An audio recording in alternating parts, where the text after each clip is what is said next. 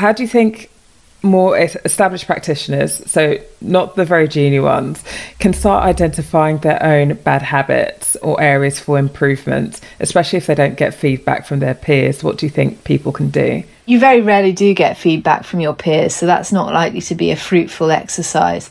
When people say, oh, I haven't got time to do training, or, I can't afford it or whatever, I'm always a bit sceptical about that, to be honest. I mean, for example, the Keble Advocacy course, yes, it's a week out of your diary, but it's right at the end of August, which is when the courts are on go slow anyway.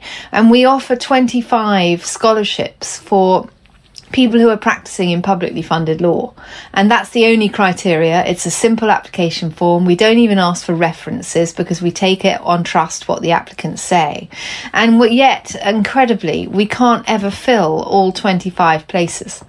I don't know what the reasons are. We've tried everything we can think of. So I am a little bit sceptical of people who say that they just don't have the opportunity to access advocacy training. But if they genuinely can't, and they don't feel that even with a free scholarship to Keble that they can give up the time to do it, then there are now increasingly smaller courses around and Zoom courses, which you can actually just do from your living room, or seminars on advocacy. So, for example, the ICCA have been doing seminars on how to do advocacy over Zoom. And you can just plug into that from the privacy of your study at home or whatever and watch it. There are things like this, Bibi, that you're doing. And if you look online, you can find similar things. TED Talks, I think, are a real mine of useful information. If you go onto the TED website, as you probably know, you can find talks by all sorts of different people talking about everything under the sun. The only criteria is that the talks are only allowed to last about 10 minutes. And there's every different type of advocacy and advocate that you will find on there. But it will teach you an enormous amount about how to craft a submission, how to keep an audience engaged, how to speak without notes, for example, how to use hand gestures and pace and tone, pause, that sort of thing. There's a lot out there. The other thing is the internet. So, for example, I learned jury advocacy in terms of how to engage a jury by going on the internet and just literally typing into Google presentation skills. Because what I found was that when I was talking to juries, I ended up talking to one person and sort of getting drawn into one person and not being able to bring in the other 11. And on Google, I literally found a presentation skills thing, which was about 10 minutes, and it taught 2 or 3 things, but one of which was that when you're addressing an audience, instead of staring at one person the whole time, what you do is you make a point looking slightly to the left, and then you'll make another point where you look slightly to the right, and then the third point you look in the middle, and the fourth one, if it's a jury, you might sort of look slightly sort of left-ish, and so that way you're deliberately breaking up where you're looking, and so you're not staring down one person who happens to be in your eye line so that they feel uncomfortable and everybody else gets excluded. And that's literally how I learned that, and then I just went and practiced it, and it works.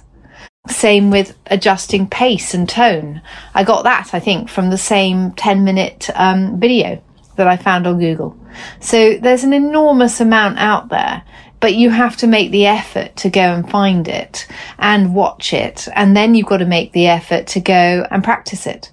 And the other thing is, do what I did. Go to court. Go and find a case where there are some really good silks doing some really good advocacy and watch them.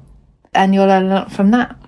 We've spoken about this before, and I have looked at TED Talks, and there have been a few presenters where I thought, oh, I get it. That's the pace that I should go at. Or I love the way that she paused, or I really enjoyed the way that he drew the crowd in, and using those as examples for, say, any submissions that I might be making. So I think that's a really great tip. Yeah, and it's free as well, of course. That's the other advantage of TED. And it's got every type of topic and every type of speaker as well. So you can pick a mix, whatever you're interested in. They're all good, but some of them are outstanding and some of them are just good. And the ones that I always think are outstanding are the ones that have put a bit of themselves into the presentation. Whereas the ones that are just good are the ones that have held a bit of themselves back, probably because of nerves. But you start to be able to see that as well, which is of itself a useful advocacy tip. Can I ask you what you mean by that? Seeing a bit of themselves, because I think Conceptually, I understand it, but when it comes to translating and me putting it into practice, I'm not entirely sure. And there might be people that aren't quite clear about that either. In your daily lives, when you come across somebody, generally, if they're not being authentic, they're not being true to themselves, you'll realise it.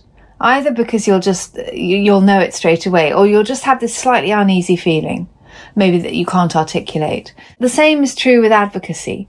And I often say to people, particularly junior practitioners, look, there is no stereotypical advocate. So you don't need to come here and suddenly start talking like what you think a barrister should talk like, and putting on a different persona. You are here because you are yourself. You're good enough as you are. And good advocates come in all shapes and sizes. And you don't have to change your fundamental way you speak, the person that you are.